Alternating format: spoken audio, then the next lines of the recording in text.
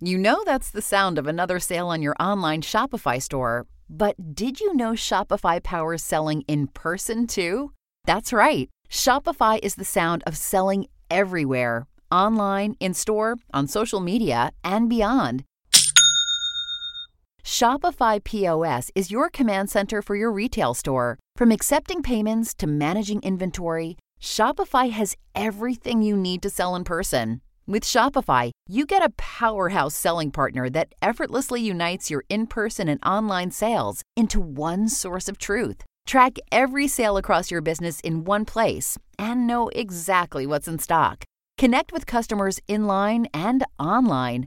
Shopify helps you drive store traffic with plug-and-play tools built for marketing campaigns from TikTok to Instagram and beyond. Get hardware that fits your business. Take payments by smartphone, transform your tablet into a point-of-sale system, or use Shopify's POS Go mobile device for a battle-tested solution. Plus, Shopify's award-winning help is there to support your success every step of the way.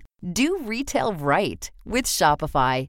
Sign up for a $1 per month trial period at shopify.com/crimes, all lowercase. Go to shopify.com/crimes to take your retail business to the next level today. Shopify.com/crimes. You're listening to an Ono Media podcast. There's been an arrest in a grisly cold case murder. A suspect in Texas is behind bars, accused of killing a man whose body parts were found in Griffith Park more than 2 years ago. If someone commits a murder, you can dispose of the body in places that are less sensational. I looked over and it rolled down the hill and fell down into a ravine. I thought it might have been a soccer ball. I turned to my mom and I said it actually looked like a head.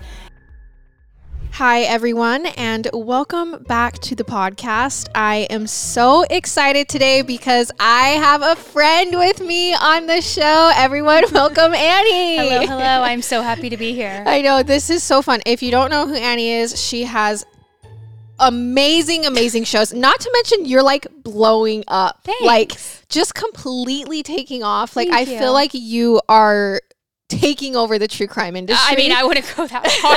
Let's hope, though, that we keep the momentum going. It is so awesome. So she has 10 to Life. Seriously, you're major on YouTube. Like, Yeah, I started YouTube back in 2020. Okay. And that was the primary thing. And then the podcast started about a year ago. okay. Yeah. So fun. Yeah. So yeah, just another girl boss who's with me doing our thing. Excited. So we are going to be telling you a case today together. I hope you like the format. It's definitely new for me. I think it's new for Pretty you new. as well. I've done it a couple times. Yeah, it's pretty new. To do like the dual host thing. Yeah. So we thought we'd try it out, see how it goes. And Be kind. Yeah. We're so excited. We're friends off of podcasting as well. We've been to lunch. We do all the things. So I just thought it would be fun to come together. I know. I'm so excited. Okay. So before we get into it, we have to do our 10 seconds. So I guess I will start with mine because I'm going to give Annie her own too. I need to think through it. I know. I was explaining to her and to listeners, if you're new and don't know our other show, Murder with My Husband does a 10 seconds at the beginning of every episode. And then when I started Into the Dark, we kind of were like, if Peyton's doing a solo thing, people were kind of wanting me to do a 10 seconds as well. Yeah, so I love that. That is kind of where it comes from. Okay, so if you don't know, I go to hot yoga all the time. And last night I went to a class and I was the only person there who was probably under 40. Really? Yes, it was. It kind of, the night classes are like that. It's always a bunch of Okay. older people who are trying to like just Stretch. keep moving their body, be able to put their shoes on type thing. And there was this couple, so we finished class and I go out, and most of the time I just kind of like grab my stuff and go. But there was this couple and she starts talking to me. She's older, retired for sure. And she's like, oh, it's just so cold today. I had to be in a blanket all day before class. And then I was like, we definitely need to go to yoga. And when she said we, I was like, what? And then her little old husband came walking out and he comes next to her. And I was like, oh yeah. And she's like, yeah, we're definitely making soup tonight because it's so cold. And he was like, we're making what? And she was like, soup. And he was like, oh, yum. And I was just like, this is goals. I love that. That's like so wholesome. Yes. I love like that. Gave me hope. I was like, oh my gosh, they just come to yoga together. They're going to go home and Does make Garrett soup. ever go to yoga? No. Yoga with you? Yogurt? There is a couple our age that sometimes will come, but no, not really. Yeah. I don't think he could do it. Yoga's kind of hard. And especially the hot yoga. Yeah. Because you're in like 120 It's degrees. really hard. I remember the first time I tried it, I thought I was going to faint. I was like, I don't know if I'm built for this. Yeah. I think that it would drive him crazy. Like Yeah. he would be like, I can't. Oh, yeah. Yeah. No, not built for it. I mean, I will say your 10 seconds is way deeper than where I was going to go. No. You're totally I don't have any good stories. Mine are always just randomly all over. But that happened last night. And I was like, that would be fun to share. Because love it's that. just so wholesome and it was fun. It is. It really is. I was going to go more along the lines of like, I'm really excited for Vanderpump to come back because I'm obsessed with all things Bravo. That's so awesome. And I'm literally counting down the days until Bravo is back on my screen. Garrett and I have been wanting to watch Real Housewives of Salt Lake City together because we heard it's so good. Oh, and you're from Utah. Yeah. Uh-huh. Oh, it is so good. This was a great season. Yeah. So we were like, should we start it? And then we were like, should we stream it and like share our live reaction to watching? Because we like neither of us have ever watched. 1000% please do that. Yeah. I will be all in the comments I on know. it. I think we need to for sure. It's so good. This season was like gold. I want to watch it. Yeah. That'll be fun. All right, you guys, that is our 10 seconds. And we are going to jump into the episode. Trigger warning, this episode includes discussions of murder, self-harm, and the dismemberment of a body. So please listen with care. So sadly, it seems that you can never really know what's going on in someone else's head, even if you think you know them really well or trust them with your life. We've all heard of someone whose partner cheated on them, or whose best friend spread a nasty rumor, or who mistakenly gave a lot of money to a con artist.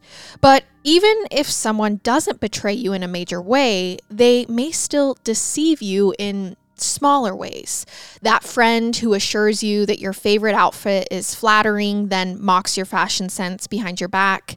The salesperson who promises you that this is the best deal you're going to find while charging a premium. A coworker who covers up a big mistake at work because they're afraid of getting in trouble. People lie all of the time. Even otherwise good people who generally don't intend any harm. So today, as I tell you a story that's all about lies and deception and false facades, I'm bringing on a guest to help me peel back some of these false layers and try to find the truth. And that is Annie. Hello. We are going to get into it. So it can be really hard to cut through all the artifice we all build up around ourselves, even when it's a matter of life or death. So this came into play in a big way on January 17th, 2012. That day, Lauren Kornberg and her mother were hiking together on a trail in Bronson Canyon. Now, that name might not ring any bells, but Bronson Canyon is one of the most iconic places in Southern California. It's where you can see the Hollywood sign, the Los Angeles Griffith Observatory, and the actual Bat Cave. In the 1960s, they filmed portions of the Batman TV show outside some of the caverns that are in the canyon as well. So this was a really popular trail with a glitzy Hollywood connection and a lot of foot traffic. Hardly the kind of place where you'd expect to stumble upon a crime scene. So Lauren and her mother didn't think much of it when they went off the trail a little bit so one of their dogs, Ollie, could kind of run around. A report with People magazine investigates says that as soon as he got free off of his leash, Ollie darted straight towards this peculiar bush and he began digging at it. Ollie dragged something out. It was wrapped in a 99-cent store bag. And while Lauren tried to figure out what Ollie had found, the thing actually tumbled out of his jaws, and it rolled a little bit down into the ravine. From the trail above, Lauren and her mom tried to get a good look at this object, but they still couldn't quite figure out what it was. So Lauren's mom even hiked a little lower to see if it would be easier to identify if she was closer. And when she recognized the item, she was horrified. Ollie had found a human head. Now, obviously, this was shocking and upsetting, so much so that Lauren and her mom wondered if there was some other explanation for this. Like maybe it was a very realistic prop from a movie, which had maybe been abandoned in this canyon. I mean, they are in Hollywood, but they couldn't deny what they were really seeing. A human head, and honestly, it was a fresh one at that. The deceased couldn't have been dead for long. Lauren later told People magazine that she couldn't help but wonder if the killer was still somewhere nearby watching them. Lauren and her mom didn't have their cell phones with them. They hadn't expected that they would have to make any calls while walking the dogs.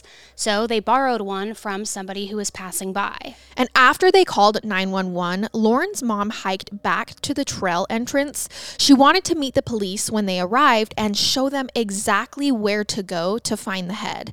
And Lauren stayed with it while her mom waited for the officials. Soon, homicide detectives arrived with their cadaver dog. And this dog isn't super relevant to the case, but I have to note that the canine officer was named Indiana Bones. I honestly love that name. It is so beyond clever. Anyways, Indiana and the police scoured every inch of this trail. For 3 days, it was closed to hikers while they conducted their investigation. So the day after Ollie dug up the head, they uncovered 2 feet and a hand, all of which were from the same victim who'd lost his head. They were also wrapped in plastic grocery bags, just like the head had been. This latest discovery was actually key. Like we mentioned before, the head looked very fresh, barely decomposed at all, and the eyes were still open. That is so haunting. It really is. And investigators could make out the victim's facial expression as well. The hand and feet were still intact enough that the police could actually pull fingerprints off of them, which is how they actually identified the victim, Hervey Medellin. He was a 66-year-old retiree who loved to hike around the city, including on the very same trail where his head and limbs were found. Years ago, Hervey had immigrated to the United States from Mexico. Now he was divorced and had no children, but lived with his boyfriend. He loved art, doted on his dog, and he had an active social life. Now, Hervey had already been reported missing just 1 day earlier, except it seems he'd actually disappeared weeks ago. The last time that he was seen alive, he had dinner with a friend on December 26, 2011. When the friend tried to call him the next day, and for the next few days after that, Hervey didn't answer. They were supposed to go out together on New Year's Eve, but he was a no-show on December 31st. Eventually, the friend got a hold of Hervey's boyfriend, Gabriel Campos Martinez.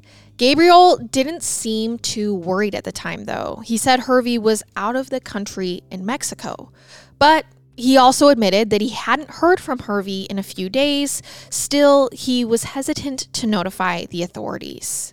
Meanwhile, another of Hervey's friends was also getting worried. She kept calling too, and Gabriel told her the same thing, that Hervey was just in Mexico for a short while. He was fine.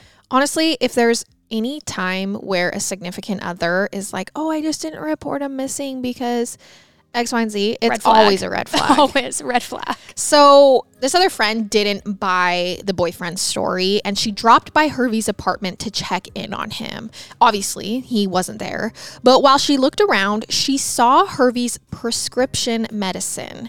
He took his pills every day. He couldn't leave them behind in LA, even if he was only going on a short trip, let alone to Mexico. So this was worrisome. Hervey's trip to Mexico wasn't what it seemed to be. And eventually, one of Hervey's friends reported him missing. I'm not sure who exactly, but I do know it wasn't his boyfriend, Gabriel. It seemed he still believed Hervey was safe and sound, living his best life south of the border. However, at least one of Hervey's friends wasn't convinced. After all, this was very uncharacteristic for Hervey. He traveled a lot, but he hadn't mentioned anything about going to Mexico recently. And even if he was on a trip, he would still call people to check in. It wasn't like him to just withdraw from his social circle all of a sudden.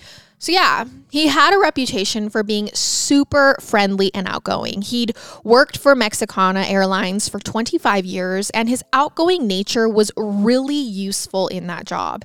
As a flight attendant, he had to deal with stressed out travelers every single day.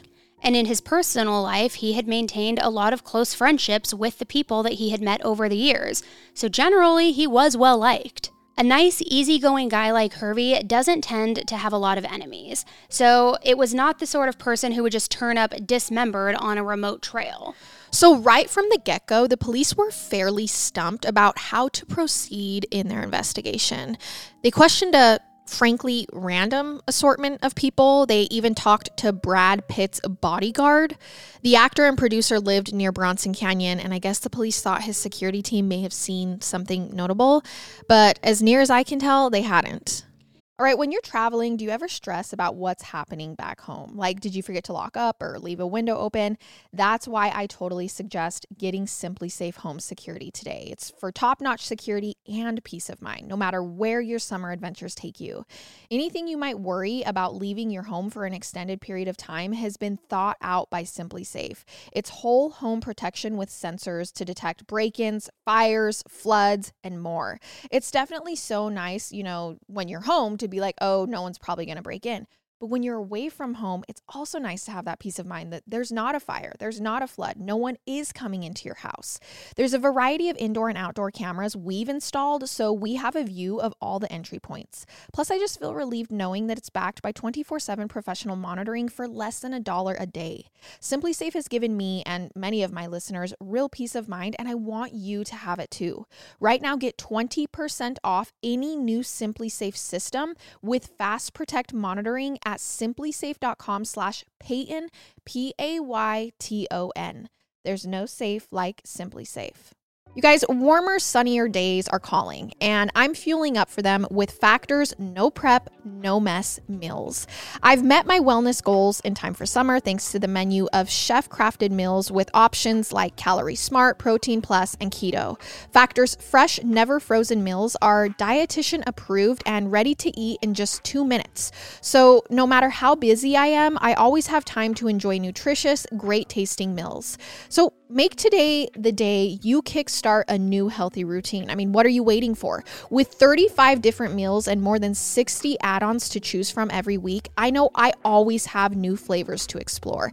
And you can crush your wellness goals too this May with dietitian-approved meals and ingredients that you can trust. That's from breakfast to dessert. Stay fueled with easy, nutritious, and delish options. Plus, Factor meals are ready in 2 minutes. There's no shopping, prepping, cooking, or cleaning up. It's literally my least favorite part of meal prepping, and they take it away. Head to factormeals.com/dark50 and use code dark50 to get 50% off your first box plus 20% off your next month. That's code dark50 at factormeals.com/dark50 to get 50% off your first box plus 20% off your next month while your subscription is active. Instead, they made what little progress they did by following a standard forensic procedure. The coroner determined that Hervey had most likely died of strangulation. Then he was dismembered after he was already dead. The medical examiner also estimated that he was killed around December 27th, 2011. So that would have been the day after he had dinner with his friend who last saw him. Mm-hmm. And that's a full 4 weeks before his head, hand, and feet were found. But remember, the limbs were all fresh with minimal deterioration. That's because whoever killed Hervey presumably didn't dump his body parts right away. They had been refrigerated. It's so eerie. Yes. So with that unnerving information on hand, the police secured a warrant to search his apartment in case there might be some clues there. And what they found didn't point at a killer exactly, but it was very strange. According to People magazine, Hervey owned a ton of extremely valuable fine art. He lived in a pretty modest one-bedroom apartment, but every inch of every single wall had a framed painting on it. These pieces were worth hundreds of thousands of dollars. They were completely out of sync with his otherwise humble lifestyle. And there was no way he could afford all of this on a flight attendant's salary, which left investigators wondering, where were these paintings coming from? What secrets was Hervey hiding behind his friendly facade? They issued a general call for information, asking the public for tips, and one key individual saw the call and recognized Hervey's name. This person was a retired narcotics detective who'd met Hervey a few times in the 1980s for one of his cases. He called the homicide detectives to share what he knew.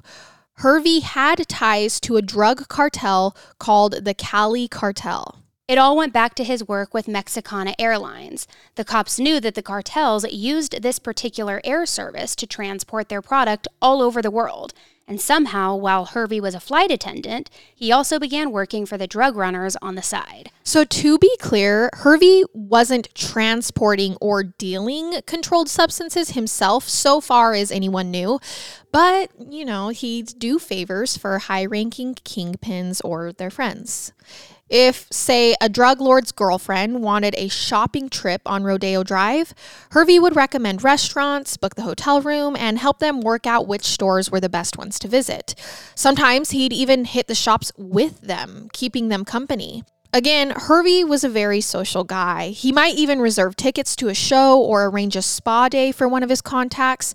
Just use his knowledge and his network in Los Angeles to show these dangerous criminals a good time. It was a fairly low-risk way to make some extra money. He wasn't breaking any laws or hurting anyone. It's unclear if the cartels paid him with fine art or if he used the illicit funds to buy the paintings himself. But Hervey had still gotten rich by surrounding himself with some very dangerous people.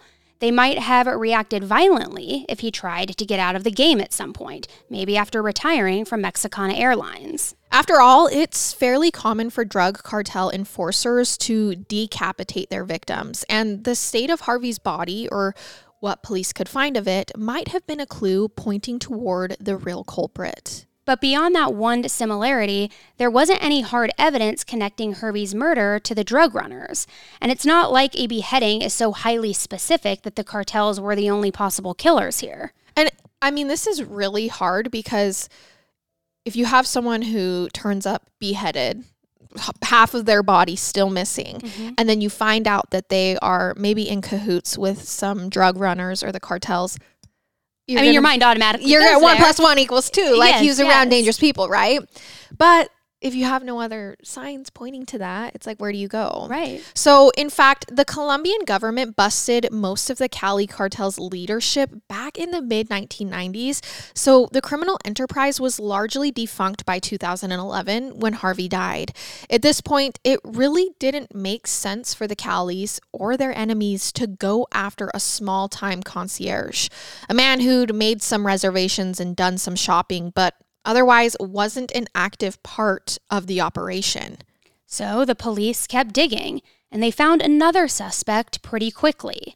See, since March 2011, so for about 9 months, Hervey had been dating Gabriel Campos Martinez, which was a problem because when Hervey and Gabriel first met, Gabriel was already in a serious relationship with somebody else. We've got motive everywhere, people. People Magazine Investigates described the love triangle like this. Gabriel and his partner of 3 years, William Ludwig, were out on a stroll together when they bumped into Hervey, who was walking his dog. Gabriel and Hervey were kind of instantly smitten, and William knew Hervey was a threat to his relationship right away. So when Gabriel broke up with William, 2 months later, William must have blamed Hervey. And even worse, Gabriel and Hervey became very serious very quickly. They moved in together right after they started dating. On the surface, Gabriel and Hervey's romance seemed like something out of a fairy tale. But for William, it was an absolute nightmare, especially as he became alarmingly possessive and threatening. He refused to acknowledge that Hervey and Gabriel were really together. In fact, William referred to Hervey as Gabriel's roommate.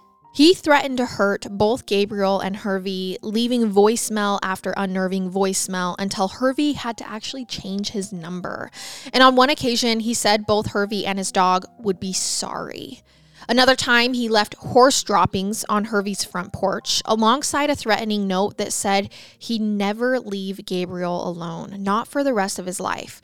This is just upsetting, unhealthy, toxic ex-boyfriend behavior. Yes, please don't ever leave horse poo on somebody's property. I have to say, there was literally poop on my doorstep, and I stepped in it, and it wasn't Daisy's. Oh my gosh, so there was like a wild animal. Yeah, I'm pretty sure. Oh my gosh, that's freaking me out. So Hervey and Gabriel actually took out a restraining order against William.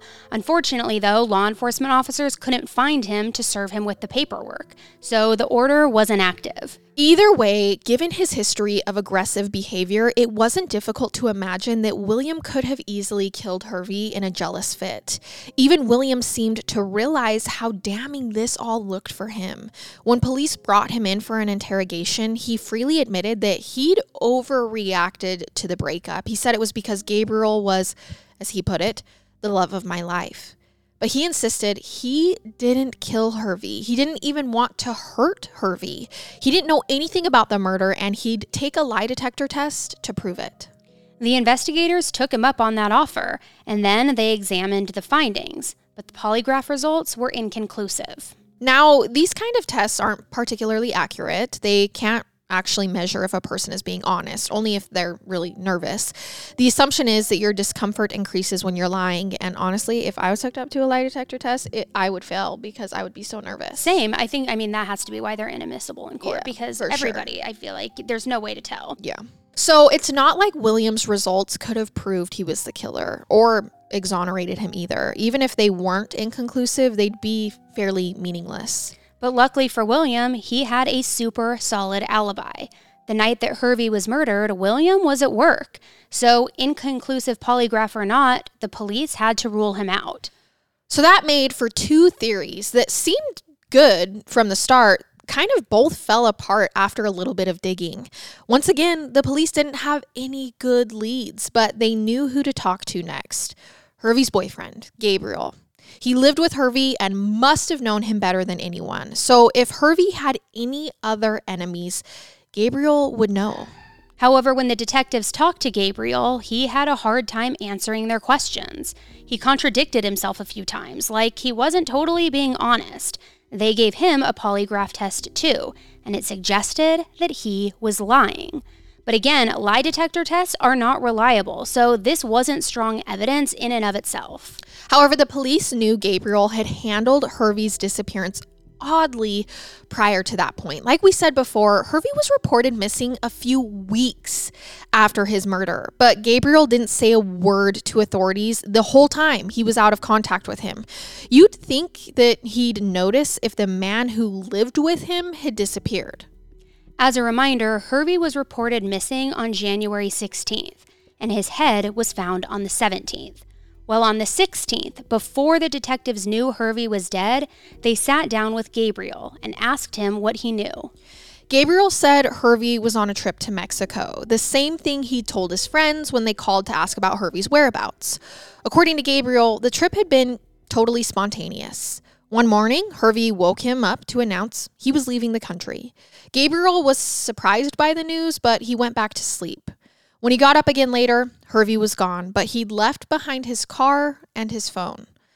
By this point, Gabriel had no way to reach Hervey and let him know he'd forgotten them. All he could do was wait for Hervey to come home. Except there was no record of Hervey crossing the border.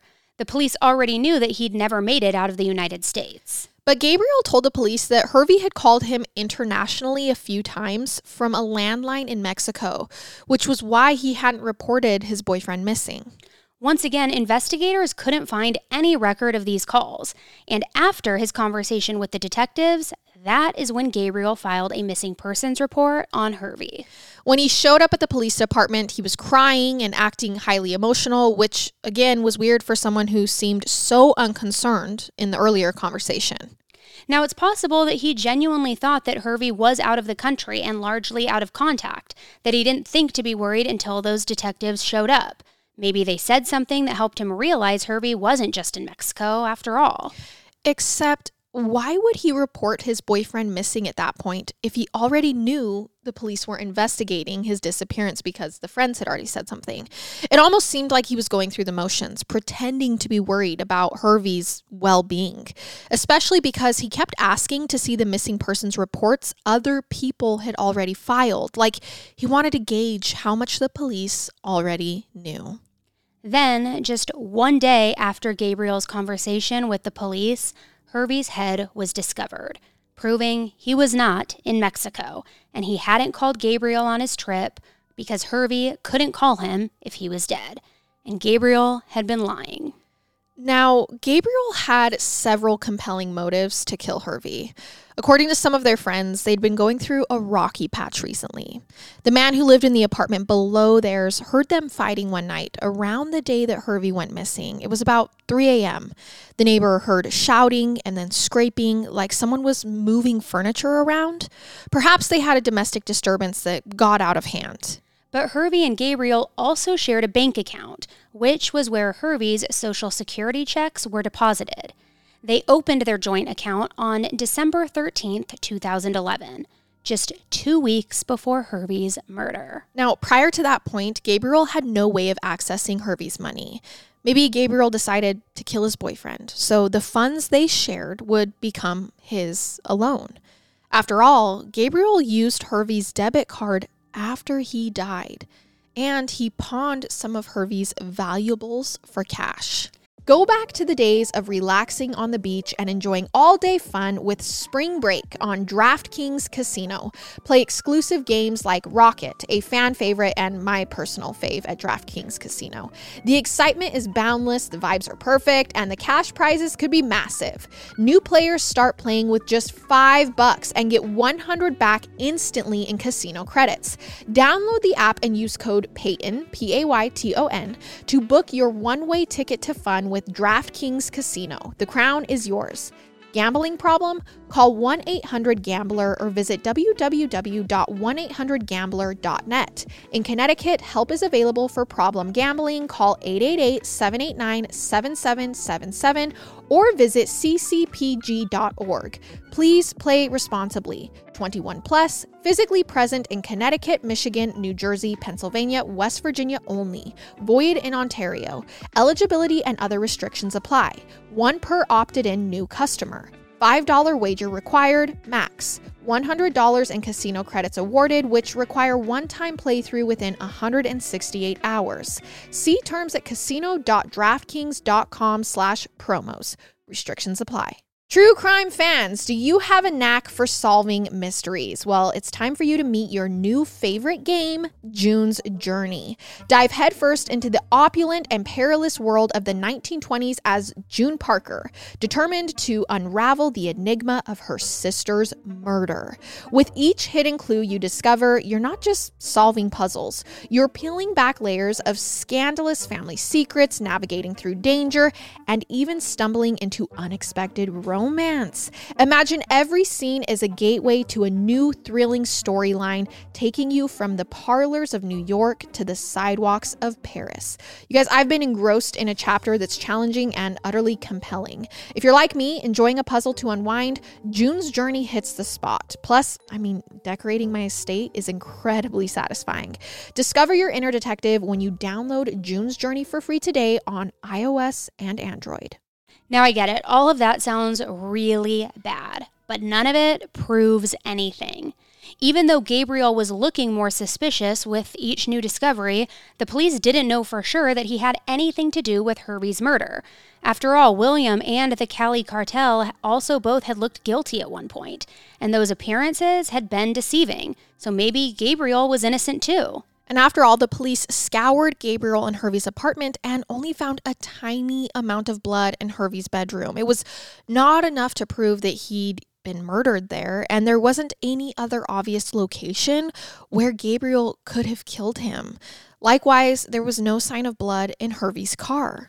The lack of evidence could mean that Hervey died somewhere else, and at someone else's hands. So it's pretty safe to say the police needed a smoking gun. Without one, they just couldn't charge Gabriel or anyone else with Hervey's murder. And while they kept digging, Gabriel moved out of the state. Again, this could be a sign of his guilt, but it's just as easy to believe that Gabriel was traumatized by his boyfriend's gruesome homicide and wanted a fresh start somewhere else. The investigators kept tabs on him while he settled in Texas, but they couldn't do anything else without more evidence. It took 2 years of investigating. At one point, the detectives accessed the browsing history on Gabriel's laptop. They suspected that Gabriel had pawned even more of Hervey's jewelry, and they wanted evidence that he'd stolen from his boyfriend after his death. Instead, they found something much stranger. Around the time of Hervey's murder, Gabriel had looked at the Church of Euthanasia's webpage. That's a movement that tried to raise awareness of climate change and overpopulation. They encouraged people not to have children and to kill themselves. We can debate about whether they really wanted to promote suicide or if it was just a dramatic way to get people's attention. But their website did include detailed instructions on how a person could take their own life. It stands to reason that someone planning to commit murder might also find that information useful. He had also Googled things like sausage-making equipment and butchering tools. And Gabriel had clicked on an article that was titled, "Butcher a Human Carcass for Consumption." He had made these searches over the course of several days, beginning the same day that Hervey went missing. I just want to know who created the website and do they need a check-in? 100%. Now, he may have been researching butchering methods to help him dispose of Hervey's corpse, but the sausage-making tools, you don't need those to dump body parts in a canyon. It suggested Gabriel had another motive beyond the money. Perhaps he killed Hervey so he could eat him? Maybe to get rid of the evidence? I don't know. It's sick. It's really hard to say because parts of Hervey's corpse were never recovered. Now remember, when the police initially searched Bronson Canyon, they only found his head, feet, and one hand. So for 3 years afterward, they were unable to locate any more of Hervey's remains. But in March of 2014, a crew was doing some construction work near the Bronson Caves. Those are the caverns we referenced earlier. TV makers used them as the Bat Cave entrance back in the 60s. So while the team was digging near the Bat Cave, they found more body parts. And specifically, they found skin. Like long strips of human skin that had been cut off of a body, then sealed in a plastic grocery bag. Clearly, the killer did this on purpose. The skin hadn't been torn off on accident. The cuts were just too clean. Investigators were able to test the DNA and identify this additional flesh as Hervey's. But that's the last time that anyone found any of his remains. As of this recording, Hervey's torso is still missing, along with his legs, arms, and other hand. We can't say for sure if Gabriel ate some of it or all of it. Maybe they were dumped elsewhere in Bronson Canyon, just like the other body parts. It's been more than 12 years since the homicide. And Bronson Canyon is home to wild animals like snakes, coyotes, and mountain lions. They could have easily dragged off or eaten parts of Hervey before the police could have recovered them. Each day that passes, it becomes increasingly unlikely that we will ever uncover any other traces of him. So unless Gabriel starts talking, we might not ever know for sure. And well, he hasn't been chatty about the murder. Like we mentioned before, it took a long time for the police to gather enough evidence to arrest Gabriel. Hervey was murdered in late December 2011. His head, hand, and feet were discovered in mid-January of the following year, 2012. They didn't bring Gabriel into custody, though, until March 2014, so 2 years later. By that point, he was fully settled down in Texas and married with a wife. But San Antonio police took him into custody and set his bail at $1 million. Then he returned to Los Angeles to face his charges. When he went to trial in 2015, Gabriel denied everything. He said he still didn't know who had killed Hervey or why. Not that the jury found his arguments particularly persuasive, though, especially when prosecutors proved that he took Hervey's money and possessions after the murder and shared that disturbing browsing history. They also got to talk about the skin in the bag, which was found near the Bat Cave. It was discovered just in time to be admitted into evidence. And that, plus the fact that Hervey's body was refrigerated, suggested that Gabriel had shown a callous disregard for Hervey after his death. It's not like Gabriel killed him on impulse and then panicked. He was methodical, cold-blooded even. Ultimately, Gabriel was convicted and sentenced to 25 years to life. But for almost 2 years, Gabriel nearly got away with murder. He moved to a new city where nobody knew him, and he played the part of a devoted husband and an upstanding citizen. So yet again, you get these layers of artifice that you have to peel back. Gabriel pretended to be thoughtful and loving. In reality, he was a con artist, a killer, and maybe possibly a cannibal. Likewise, Hervey's friends and family all saw him as a friendly, approachable retiree. They were unaware of his history with the cartels and the potentially dangerous games that he was playing.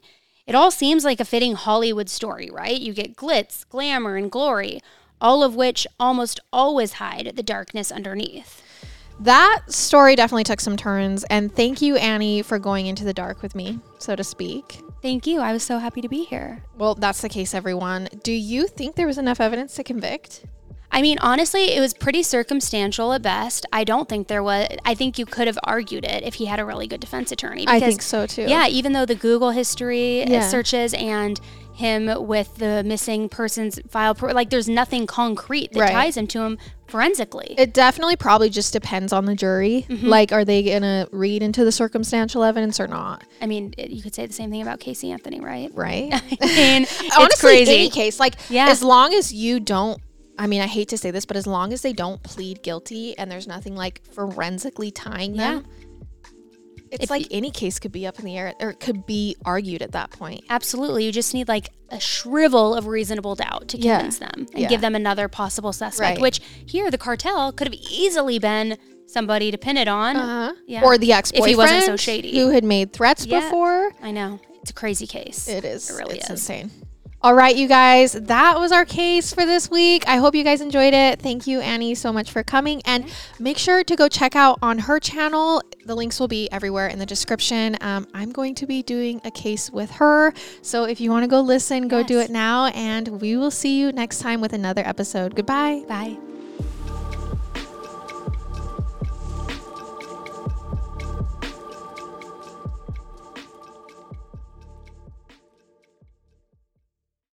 Sick of being upsold at gyms? My guy, you're currently a base member? For $90 more, I can upgrade you to our Shred membership. For $130 more, you'll be a Swole member. And for just $300 more, you'll reach Sweat Platinum. At Planet Fitness, you'll get energy without the upsell. Never pushy, always free fitness training and equipment for every workout. It's fitness that fits your budget. Join Planet Fitness for just $1 down and $10 a month. Cancel anytime. Deal ends Friday, May 10th. See Home Club for details.